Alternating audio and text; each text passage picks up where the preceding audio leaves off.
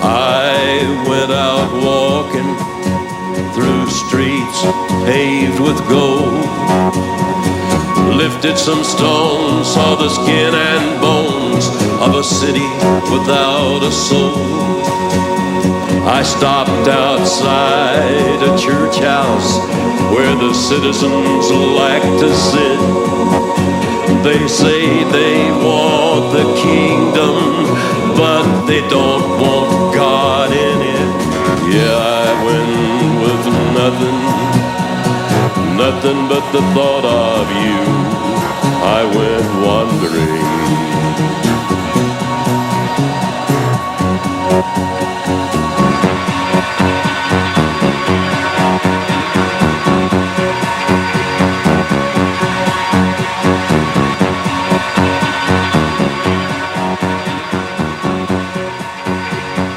Live from the Mecca of Mormonism, Salt Lake City, Utah, this is Heart of the Matter, where Mormonism meets biblical Christianity face to face.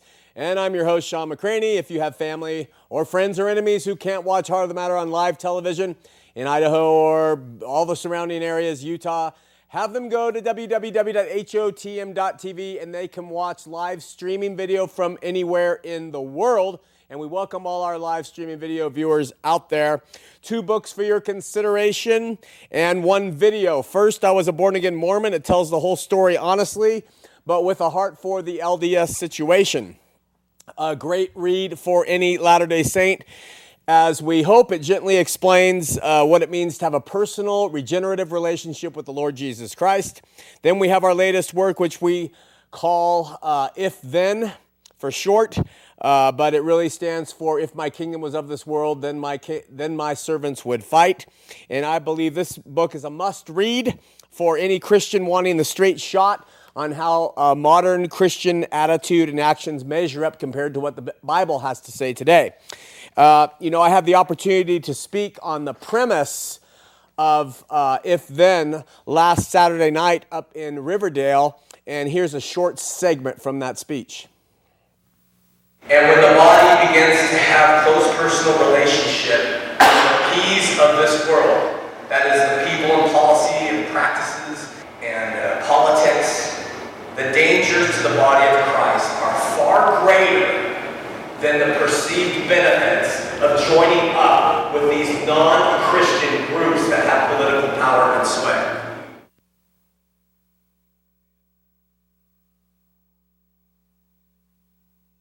So if you want to watch that full speech about the whole premise of If Then, we think it's very important in this day and age. Go to www.hotm.tv and you can check it out. Okay, so I Was a Born Again Mormon.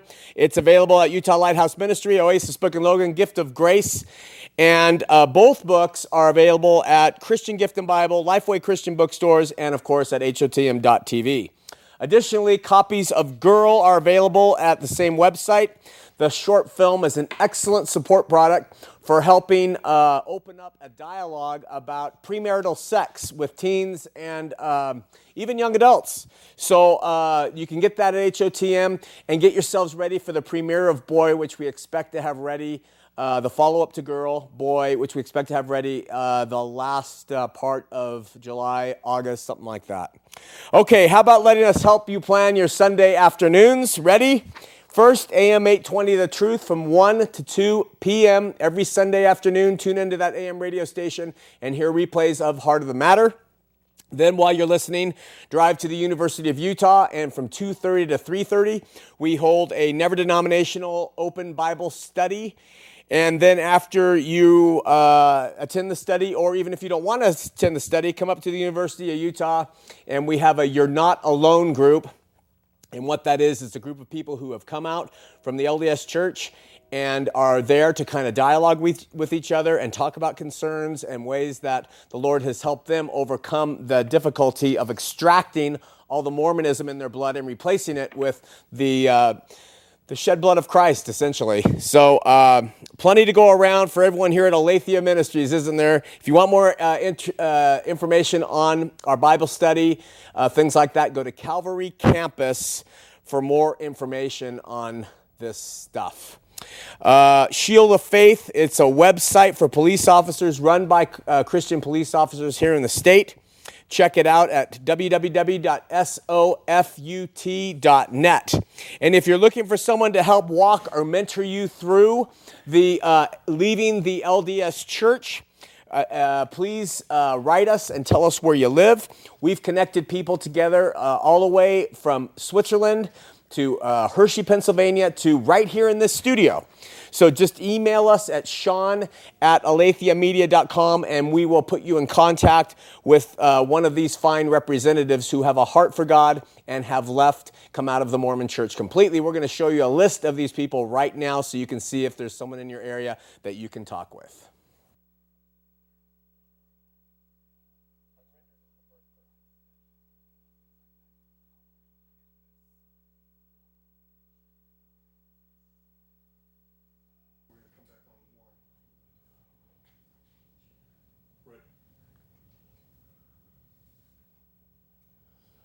Well, we have more than 4 people.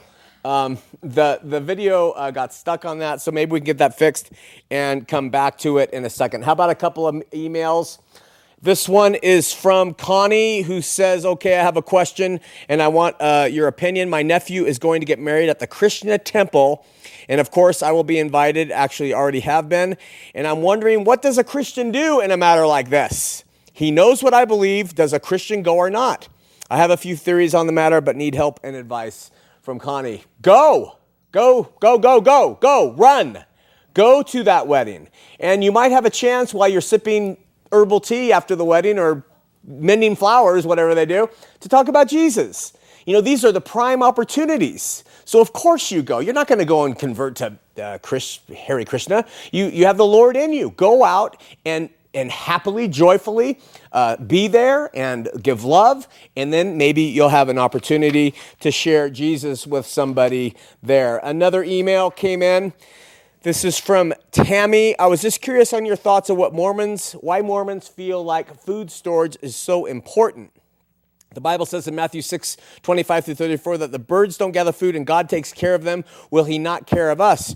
Should we store food or not? By the way, I've noticed that TV preacher Jim Baker is calling all Christians to buy food storage enough for 1 year for fear of the last days, and this doesn't seem right, so I'm just wondering what your views are. You know, I share the very same views that you brought up with Matthew. I trust God completely. Many people will have a number of rationalizations on why they should start stockpiling food. They consider it wise, being good stewards of all these different things. But I trust God will take care of us. I think that food storage, especially in the LDS Church, has proven to be more of a disaster than anything else. They have wasted more food in the past 100 years than, I don't even understand it. The amount of food they've thrown away in this idea of being prepared for the final days is unfathomable to me. So I say, lay your treasures up in heaven, trust in the Lord God, and as a believer, he will take care of you. Besides, I also believe that if the end times get really rough, you're going to be raptured up anyway, so you don't have to worry about it. Some people will call that irresponsible, but that's just how I think. Your support literally helps us stay on the air. Few people realize the reality of this fact. We hope you'll prayerfully consider the following. When the truth is found to be lies, and all the joy within you dies. Don't you want somebody to love? Don't you need somebody to love? Wouldn't you love somebody to love? You better find somebody to love.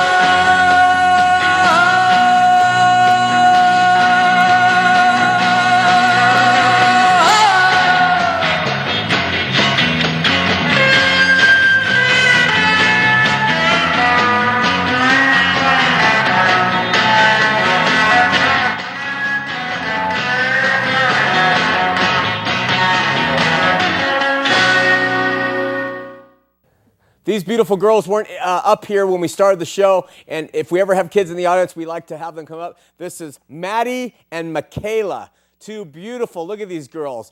I'm certain they are going to grow up to be wonderful Christian gals. So thanks for being on the show. Is there anything you'd like to say to your friends? No, any special boy out there you'd like to wink at, possibly? No, not you either?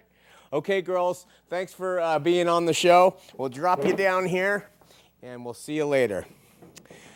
We have been working our way through the book of Matthew and comparing and contrasting Mormon doctrine with the things that are read that are in that book. And last week we covered an aspect from Matthew 16. Tonight we're going to run through the same verses and cover another aspect of those.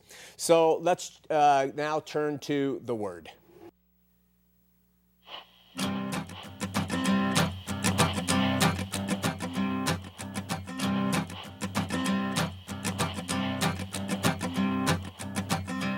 Last week we talked about Jesus and what he could have meant when he told Peter that upon this rock I will build my church.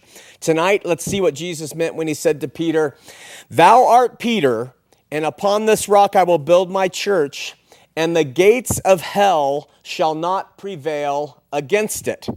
What did Jesus mean when he said the gates of hell shall not prevail against it? Well, Christians take the passage literally. When Jesus was on the cross and he received some vinegar, he said, "It is finished." And he gave up the ghost and he bowed his head and he died. Let me ask you, what does it mean? What was finished? And may I respond to you, everything was finished. Everything that needed to be done was finished by him. Christians know that at this point, Jesus overcame sin, and in a short time, he would overcome death as well.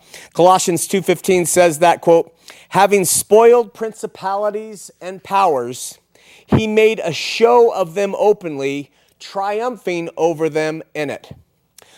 What do you think this means? It means Jesus took Satan and his power and his command over this world and his influence on sin and his power on death, and he took his title deed to the world of this fallen place, and it says in Colossians, he made an open show of it. He showed, with his arms raised in a V, so to speak, "I had victory over what you did, Satan. I overcame it. It is finished now." And the gates of hell would never, ever prevail over Christ's finished work or over the gospel that he came to bring to the world. Now, does Satan continue to try to prevail? Absolutely. And he wins some battles along the way. But because we're still in the flesh, so we're still subject to temptation. We still make mistakes and we still have sin, right?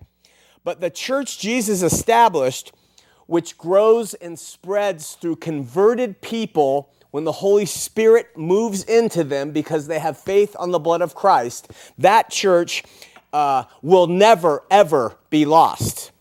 It started so small with just Jesus alone, and then it went to the 12, and then out to Jews, and then to the Gentiles, and then out to the world. But the LDS say something very differently. They say that the gates of hell did, in fact, prevail against Christ's finished work, and that shortly after he ascended up into heaven, his church fell apart.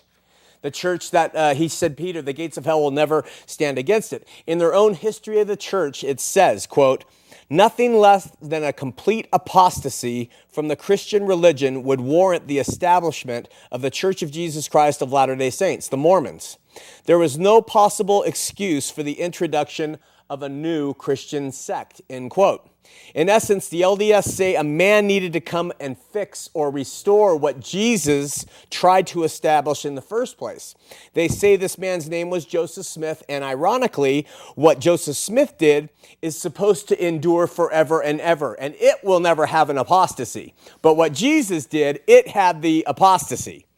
And by supposedly saving what even Jesus could not keep going, Mormonism claims to be the only true church on the face of this earth. LDS Apostle Bruce R. McConkie said, quote, "Mormons have the only pure and perfect Christianity on earth.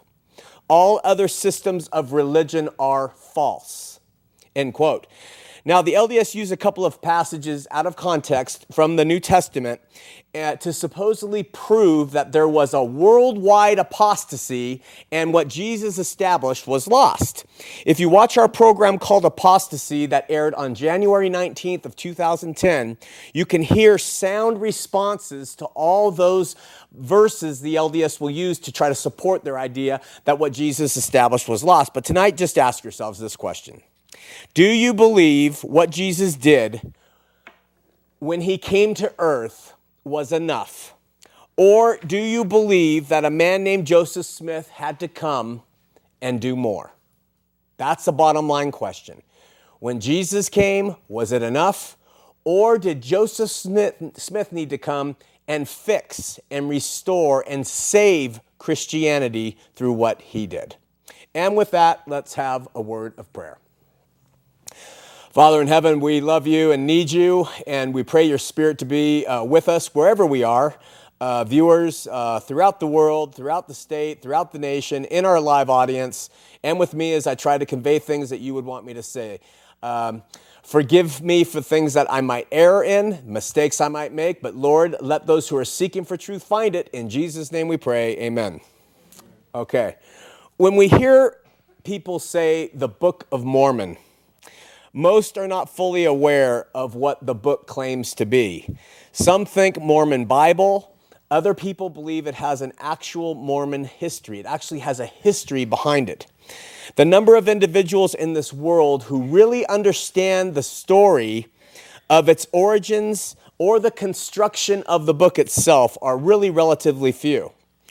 Before we endeavor to deconstruct the Book of Mormon over the next year and its proposed history and its content and its claims of authenticity, it would be good to explain the LDS's claim, the book of where the book came from and what Joseph Smith Jr.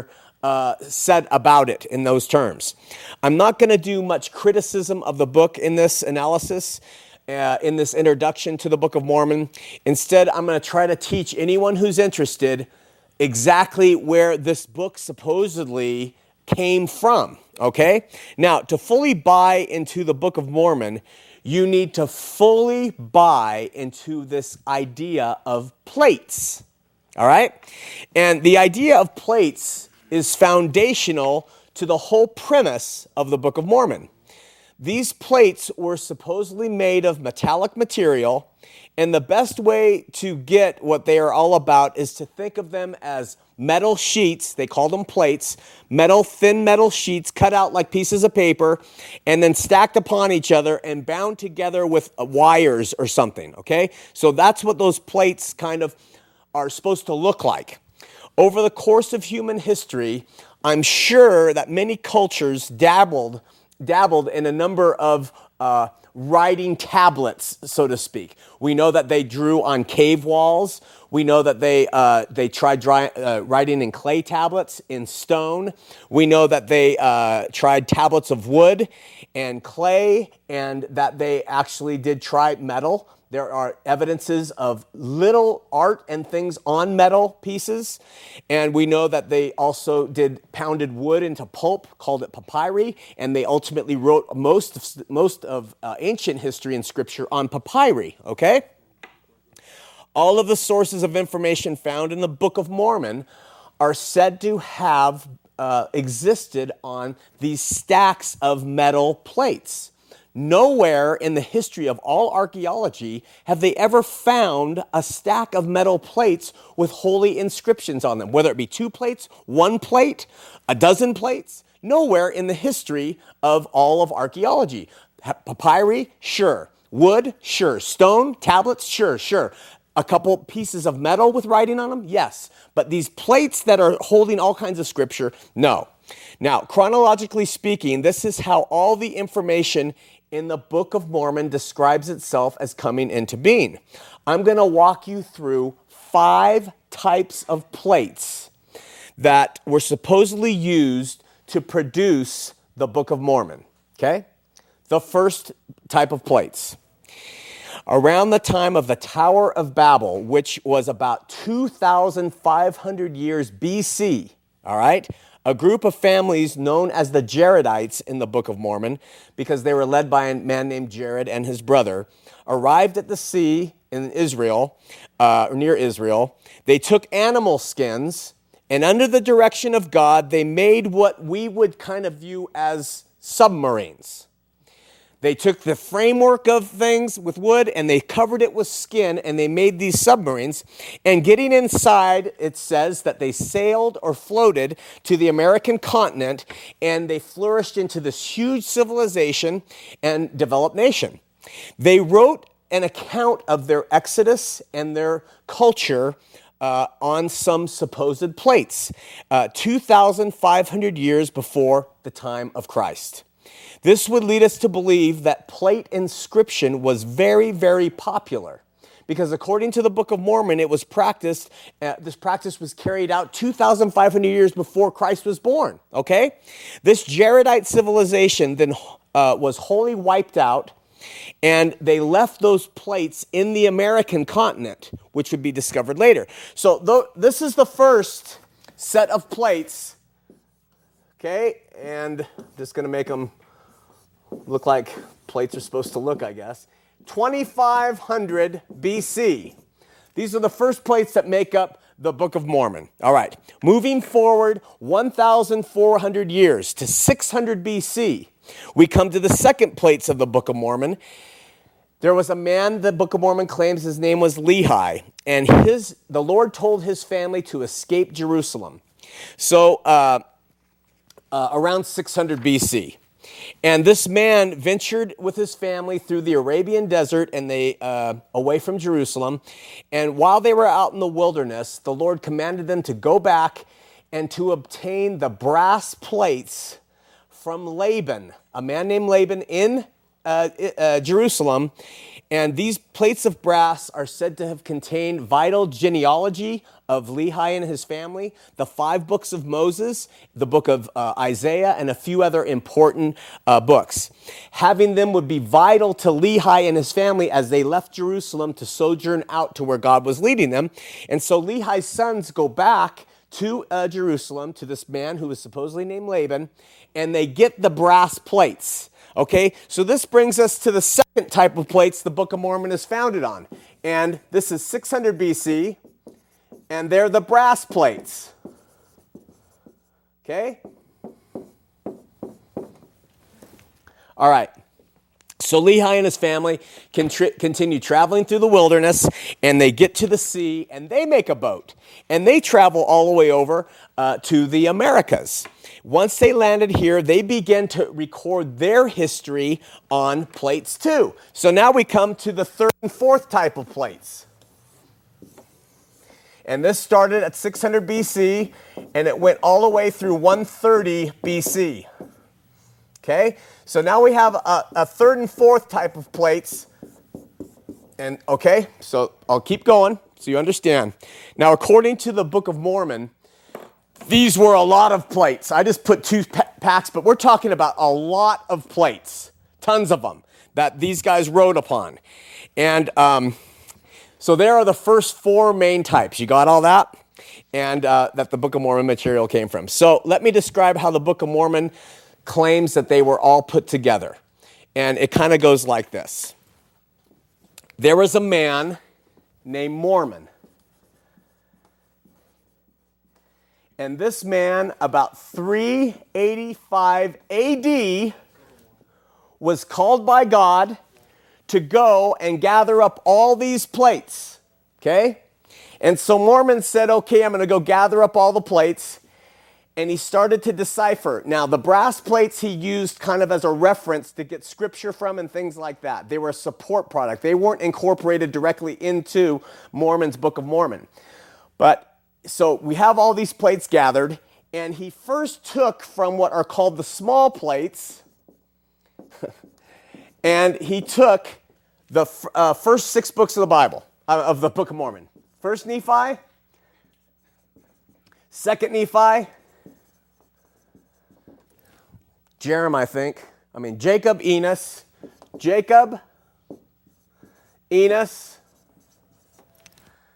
and Jerem,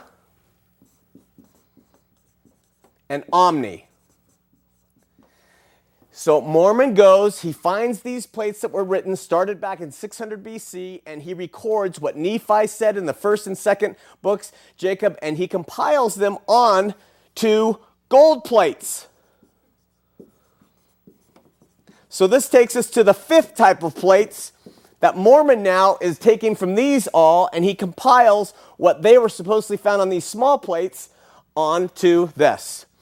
Then there's a gap, and Mormon adds his own words. Remember, it's now 385 AD. He adds his own Words of Mormon book right here in between these. And he gives you kind of an update of what he's doing next. And he says, I'm going to now start translating from these, which are called the large plates. And so he starts translating here, and in these we have Mosiah, and we have Alma, and we have 3rd Nephi, and we have 4th Nephi. Okay, so this is where we get the first 6, 7, 8, 9, 10, 11 books of the Book of Mormon.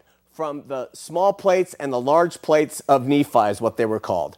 And Mormon, 385 AD, 385 years after Jesus' birth, he's compiling onto these gold plates. Well, Mormon is about to die, and he dies in a battle. So he gives these plates to his son Moroni. And Moroni then takes over writing in the gold plates. Moroni discovers, and before he does, Mormon adds a little testimony of his own. It's called the Book of Mormon. And it's not the whole Book of Mormon. It's just one little book inside the Book of Mormon itself. So he adds that. He dies. He hands them off to Moroni. Mormon takes the gold plates. And Mormon finds these old 20 plates that are 2,500 years old around in there. And he translates them into the Book of Ether. Okay? And then after that, he adds his own testimony. It's called the Book of Moroni. And that ends all the inscription on the gold plates. So this is the story. Now, I guess if you were a fanciful person and you had imagination, you could come up with all this and you start to make a good story of it and things. But the problem is this. We have plates that are supposedly written on by the Jaredites 2,500 years before Christ. Then we have 600 years later, brass plates being taken that are holding the record of the Jews, and it's written in Egyptian.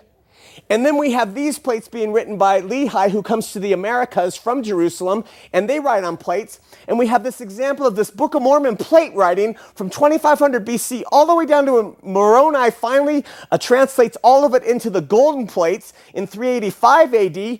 And there's no other evidence of plates anywhere in the world. Nowhere! Nowhere! Only in the Book of Mormon do people write on plates. None of the other Jews are writing on plates. None of the Egyptians are writing on plates. Only Joseph's story of where all the information came from was written on plates. It's unbelievable. Okay? So,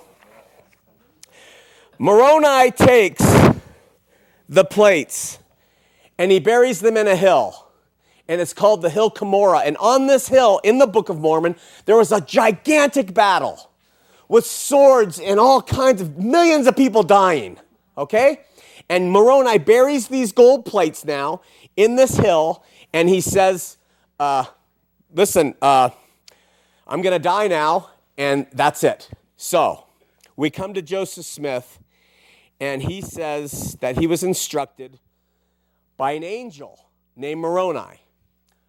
Many hundreds, 1,400 years later, who shows up in his bedroom and he says, I want you to go and get the plates. This was on September 22nd of 1823, okay? So this brings us up to modern time of Joseph Smith. Bedroom, September 22nd, don't forget that date.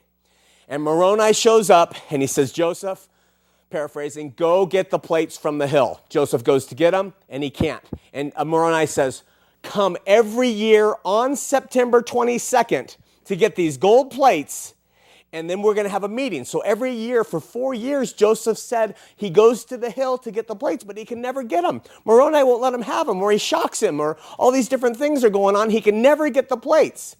Then in 1827, 4 years after Joseph said the angel first appeared to him, the angel allowed him to take the plates, okay, and to translate them into English. Now, Joseph said that the language written on these gold plates by Moroni and Mormon, his dad, were written in something called Reformed Egyptian. Now, this is a language the Book of Mormon says is unknown to anybody. No one knows the language except for Moroni and Mormon and Joseph, who translates it into English, okay? Additionally, a portion of the golden plates is supposedly sealed off and will not be translated by Joseph Smith and is supposed to be translated by somebody else later on. So Smith goes and he gets a neighbor named Martin Harris and to help him translate the plates. And Martin Harris mortgages his farm to help publish the Book of Mormon when it's done. Well, Martin Harris had a wife named Lucy, and she did not like the idea that old Martin was putting up their farm to publish this book from golden plates buried in a hill really close to Joseph Smith's house. So she says, I want to see the manuscript that you've written so far. So far, they had 116 pages. So Martin Harris says, my wife really wants to see these pages, Joseph. And Joseph says, okay, you can have them. And so he gives them to Martin to show his wife. Well, we don't know what happened to him.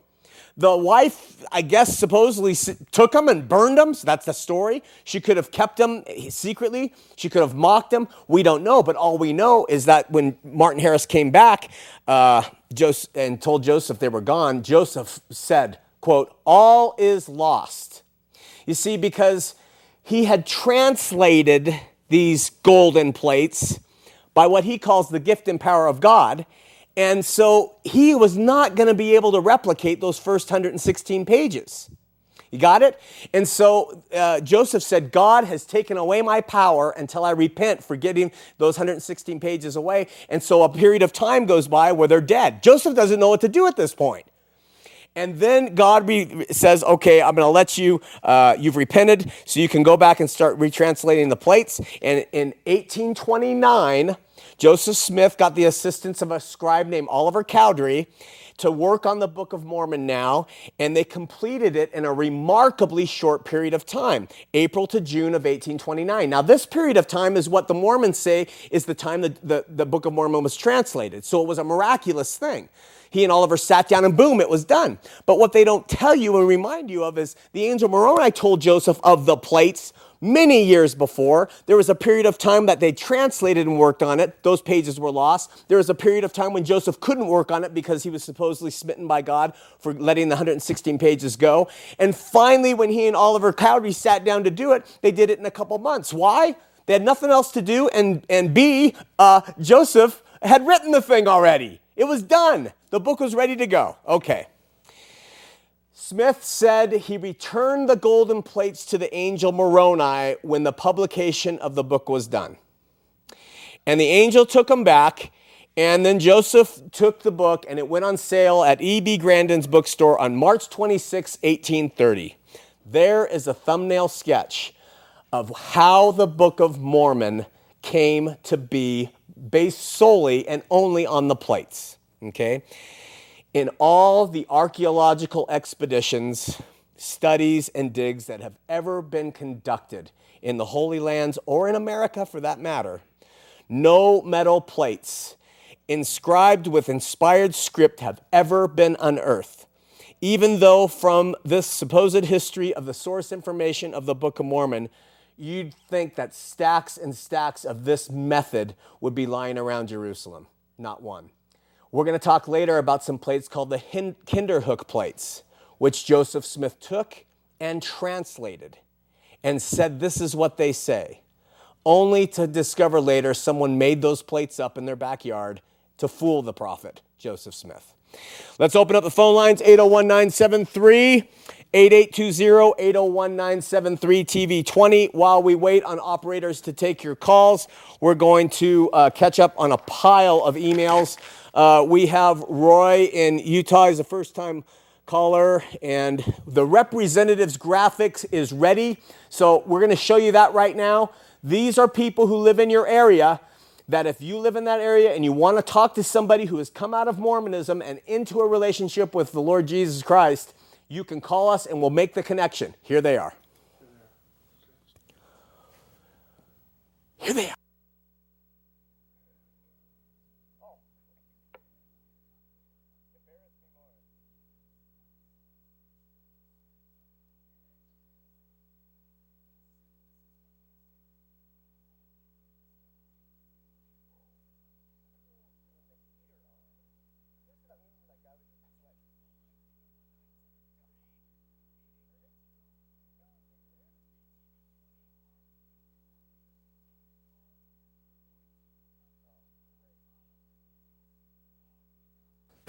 I understand you can't see the pen. All that work. I'm sweating here like a dog. Look at the hair. And you can't see all the work. Well, hopefully you were able to listen. A couple more emails while the operators go through your calls. Someone writes, how is it possible to be born again and saved as a Mormon, and or to stay as a Mormon, to be saved as a Catholic, or any pagan man-made religion? Kelly writes. The Lord states, come ye out and be separate. And Kelly uses a whole bunch of passages to show that that's impossible. And I just want Kelly to know that there are plenty of passages that counter your idea. It is not the religion a person attends or goes to. There are plenty of people who attend good Bible-believing teaching churches who are not Christian. There are plenty of people in churches that don't typically teach all the right things that are Christian. The Church of Christ is made up of people, believers, not made up of the four walls, the cement, the brick and mortar. I don't know how long it's going to take Christians to get that through their head. And yet most good Christians understand that, but many still write and say, you cannot be a Catholic. You cannot be an LDS. You can't be a Jesus-only Pentecostal and all these, whatever it is. You know what? The Lord is the one who leads you out. It's through people who are humble and broken, and he reaches you, and by your faith, you are saved by his grace, and he reaches all people everywhere, Kelly. So back off on the dogma, because it just does nothing but offend. And it's not that I'm ecumenical and say all roads lead to heaven. They don't. Jesus was emphatic. Only one road leads to heaven, and it's through him. But don't be so dogmatic and critical of people of other faiths who stay in that faith but have been born again and love the Lord Jesus. Okay, this Sean, I'm a young, faithful Christian. I have a hard time grasping the book of James in the New Testament. Is it not contradictory to what Paul and the Gospels preach? By no means am I trying to debate with you. I just want to make sense of it. I pray about it. I pray God will give me clarification. We did a show on this, James, Steve, and the best way to understand the book of James is that it's really faith without love. The work that God calls you to do is to love. Love the Lord thy God and love your neighbor as yourself. And to say that you love the Lord, that you have faith and trust in him, but then to not love others, your faith is dead, he says. When people say works, faith without works, and that's what they read with James, people always say, well, that means I need to go out and do this. I need to do that. I need to take this sacrament. I need to pay this tithe. I need to pay this Sabbath day. That's just not true. Because you have to look at the context. We do teach it. Go back into the old archives, and we actually teach James too. Just read it in the context of what it says, and it's all about believers are going to love. Okay? Let's open up the phones. The phone lines are full, but if you have trouble getting through, it's okay. Keep trying. We have Sonny in Roy, Utah. He is a first-time caller. Sonny, you're on Heart of the Matter. Sean, how you doing? I'm doing well. How are you? I'm very well, thank you. First of all, I want to tell you I'm a huge fan of yours. Oh, thanks. Yeah. Hey, my question is, my wife was raised LDS, and I am not. But we've been trying to go to separate or different churches around, and we're trying to find the difference between the LDS sacrament and like a typical Christian sacrament. Oh. I was wondering if you could explain that. Really good question. Really good. Okay. The Christian, they call it communion, and all that is a memorial to the shed blood and broken body of Christ. And so the Christians actually drink grape juice or wine because that's what Jesus says. This represents my blood, you know. So we're going to take grape juice or wine that looks like the blood, and it's a memorial for what he did for us. It helps us remember. And what it is you get together with a body of like-minded believers, and you talk about what he did, and you ingest. Everybody's ingesting the same elements, and it brings you together in this Greek word called the koinonia, and you have this fellowship that's spiritual and partly material, and Jesus commanded it. So that is the Christian's communion. Now, there are no ordinances or covenants or anything that they're renewing during that process. With the LDS, they replaced the wine and they made it water, and they will use even wheat bread. The Christians usually use bread that contains no leaven, because leaven was abhorrent to the body. That's a puffed up thing, so you use unleavened bread. But to the LDS, the sacrament, what they call it, it's irrelevant whether it's water or wheat bread. And what they're taking it for is to renew the covenant they made at baptism. And they believe that each week as they go to church and take that water and that bread, they do it to remember, and they do it to remember Christ, but they also do it to be cleansed of their sin on a weekly basis. It's the process, it's what they believe is spiritual rebirth. It occurs over and over and over again on every week at a time. And so there's a marked difference between the way Christians approach communion as Jesus did it in the upper room before he was crucified, and as the LDS do it to commemorate their baptismal covenants, where they promise to always remember him, keep his commandments, and whatever else you do at that table. Does that help you at all? That is awesome. Very good. I want to tell you one more thing. When a Latter-day Saint takes that sacrament, they are promising through covenant that they will obey all of God's commandments. Okay? Every week they do this.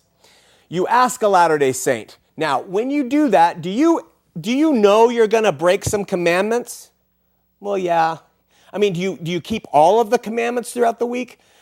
No, I lust, or I got angry, or I did this, I gossiped, I did this. Oh, so why do you go every Sunday and you promise to, when you know full well, before you take that white bread and that water, full well you are not going to be able to keep all the commandments?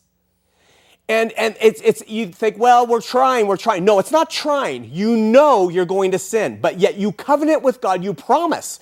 Where we covenant, we promise we'll keep all your commandments, and they take that in full well knowing they're going to break it. It's really an interesting subject. So I'm glad you brought it up, my friend. Yeah, thank you for explaining it to me. Okay, Sonny, take care. Hey, you too. We'll see you. Bye-bye. We got Bert, LDS, Salt Lake City. Bert, you're on Heart of the Matter. Hello. Hello, Bert. How are you? Good. How are you? I'm sweaty. Well, I had a question for you. Yeah. So, do you believe that the Savior Jesus Christ, who is described in the Bible, and I'm assuming your religion, is the same Jesus Christ being described in the Book of Mormon?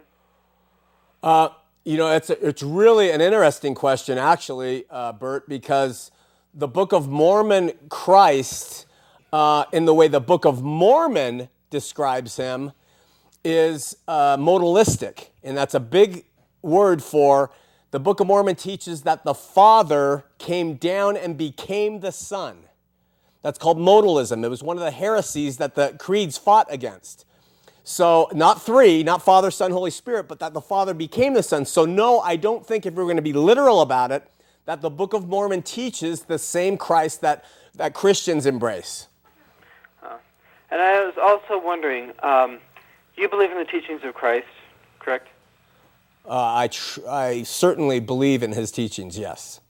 Well, do you believe that the Savior would accept putting down of other religions instead of teaching them the true religion and not putting down those that are not as true? Well, let me ask you a question.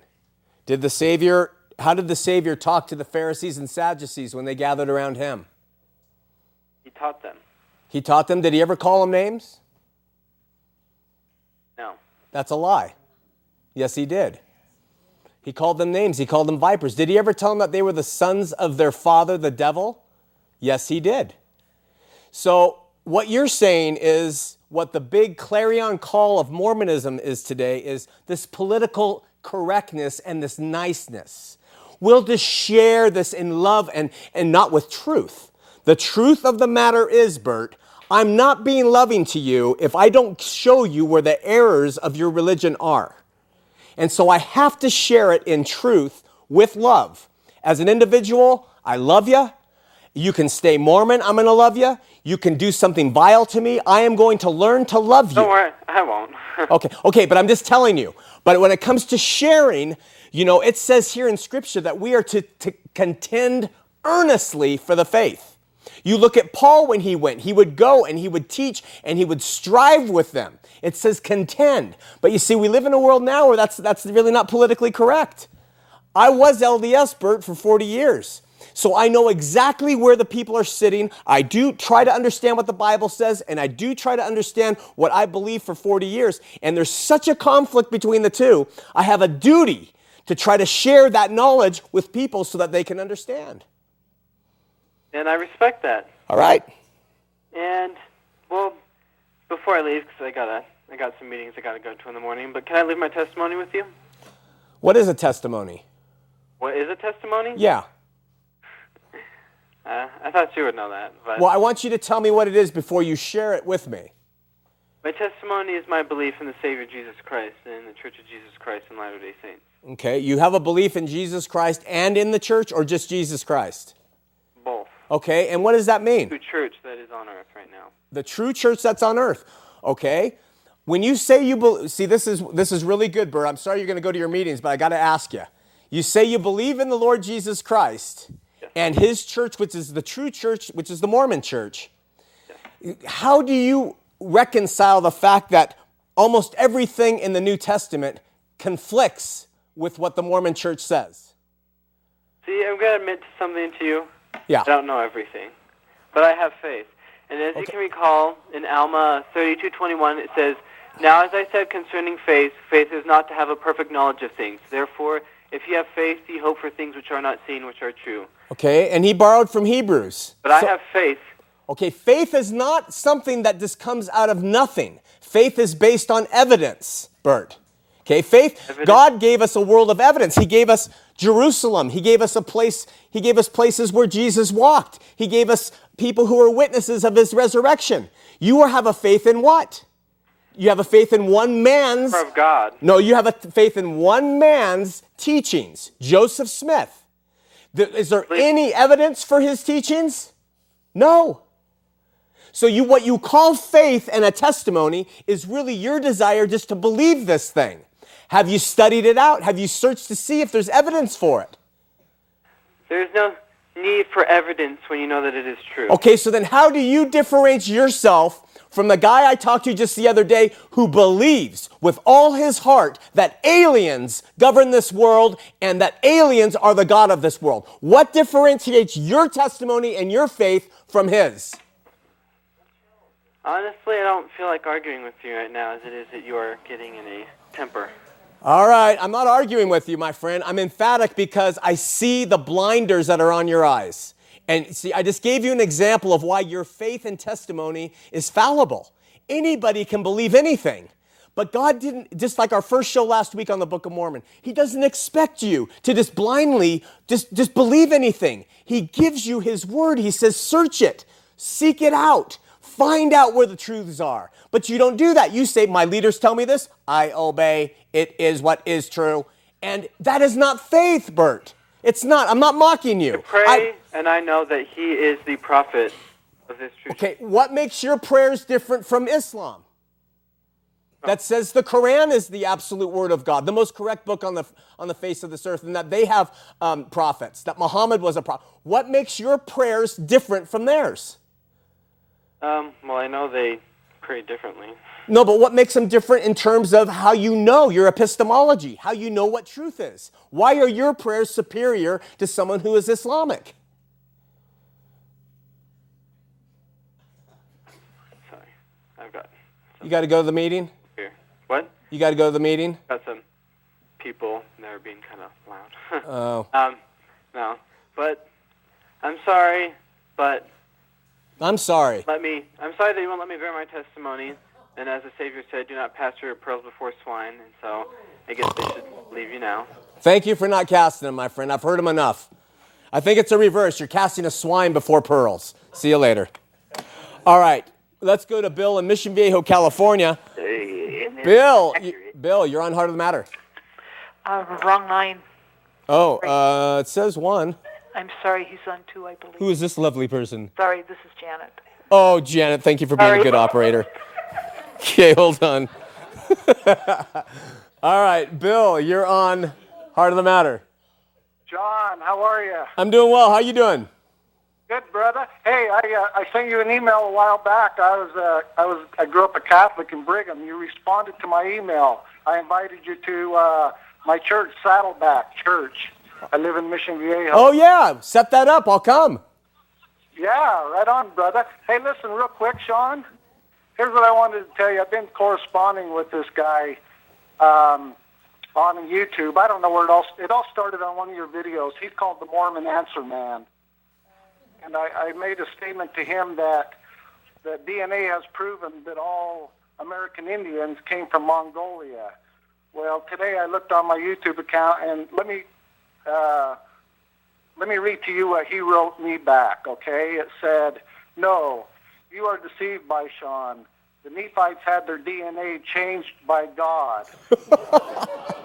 Kind of like Jesus did miracles, I don't know, like walk on water, raising the dead, etc. God is not limited. The Book of Mormon does say that God caused the change to come upon the Nephites that rebelled. So there you go. Your DNA argument is completely irrelevant at this point. I was just so taken back by that. I didn't know I didn't even respond. I'm taken back by it. I'm sweating more because of it. It's amazing. You know, Bill, it doesn't matter. We've always said this. Facts are irrelevant to someone who wants to believe. It should be reversed. We should have facts. We should have faith. We should have feelings in that order, not feelings. Right. Yeah. So, you know, I'm sorry. That Mormon Answer Man, he absolutely has no answers. None. He has spin. Right. Spin. I would give up with him. I would just go to someone who's seeking, my friend. That's what I told him. I said, you know what? I said, no wonder you're the answer man. I said, how convenient is that? You know, Yeah. I just Exactly. don't need to respond back to me. I said, because those are absurd answers, and I didn't know you were that so far off that you're going to come back with that. So anyway, I just thought. Thanks for watching, Bill. Take care. Oh, man. What's that? Thanks for watching, my brother. Take care. All right. Thank you so much, Sean. Bye-bye. Can you focus in on this, Natalie? In this Book of Mormon, you see this picture right here? You know what they found? They found some necklace pieces of gold that were put together by wire here in Peru. And they put this in the Book of Mormon to show little tiny plates that a woman wore around her neck. And it says, gold plates fastened together with gold rings as evidence of the plate theory that I illustrated on the board that none of you can see. So, amazing stuff. Question off air. Who do the LDS people think that Jesus was praying to? This is a good question. The LDS think that Jesus was praying to the Father, and they use the fact that he prayed to the Father as evidence that the Father and the Son are separate and distinct individuals. Here's the thing, please listen. Christians believe they are three distinct individuals. We believe that Jesus was God. He prayed to his Father who is God, and he sent the Holy Spirit who is God, and there is one God. To understand that, I'm not going to even try to attempt it. The LDS say that Jesus God, learning to be God, prayed to his Father, who was once a man and became God. And when Jesus died, then he inherited and learned to become a God himself and would get his own things. And that's what you and I can do too. So to make it easy, the easiest way to understand that just the basic difference between the LDS idea of God and the Christian is the LDS say the Father has a body of flesh and bone, just like me. The Father has one, Jesus has one, and the Holy Spirit will get one. That makes him three separate gods. Christians say the Father is spirit. The fullness of the Godhead dwelled in Jesus bodily. He came down and took on flesh, Jesus spirit, and the Holy Spirit, spirit. The major difference between them, understanding them, is the LDS say that the Father has a body. That's the difference, okay? Next question says, who are the 11 witnesses? We're going to talk about that. There are 11 witnesses to the Book of Mormon, and we'll talk about that later. From Wes, he says, I'm really curious why you call your book I Was a Born-Again Mormon rather than I Am a Born-Again Mormon. Just curious, I was born again and LDS, West, and I am no longer LDS. That's why we call the book that.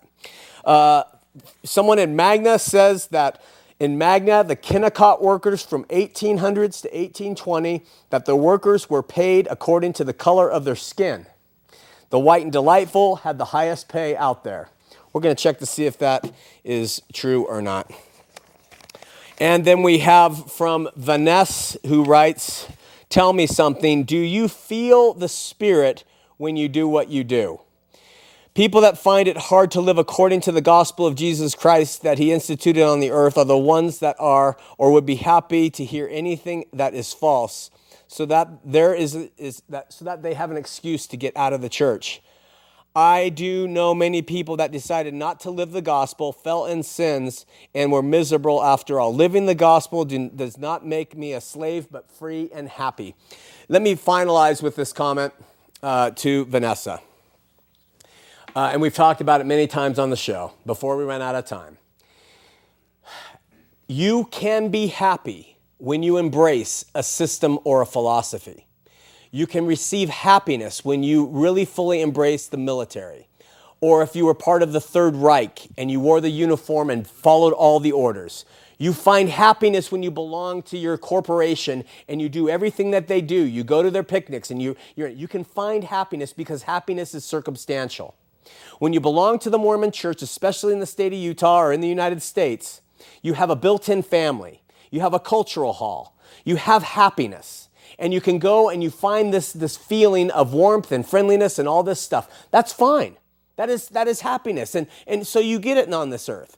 Other people say, I'm tired of that Mormon happiness. I'm going to go to the bar. And they find their happiness in a gin and tonic. They find their happiness with a man or a woman. They find their happiness in fighting. They find their happiness in all sorts of areas. And God allows that. But there is a marked difference between happiness that a system will give you and the joy and the certainty that comes with knowing Jesus Christ. And when you know Jesus Christ within you, guess what he promises? Persecution, trials, difficulty, because you're no longer part of this world. So when you guys write me and say, hey, do you feel good when you do that? Not always. Sometimes I feel sick having to do this. But you know what? I know I'm supposed to do it. And it's not all about my happiness. It's about doing what the Lord wants me to do. You too can know the Lord. You can have a personal relationship with him. Go to him and tell him you need him. You're a sinner. You have committed sins and you're going to continue to probably. You need his forgiveness. You need his love. And you can find the joy I'm talking about. See you next week here on Heart of the Matter.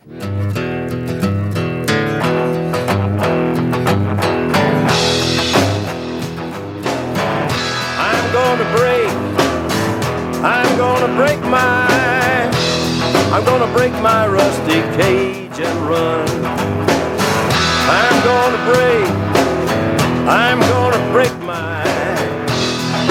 break my rusty cage and run. I'm gonna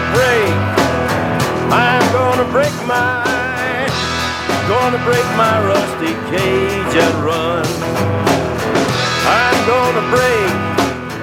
I'm gonna break my gonna break my rusty cage.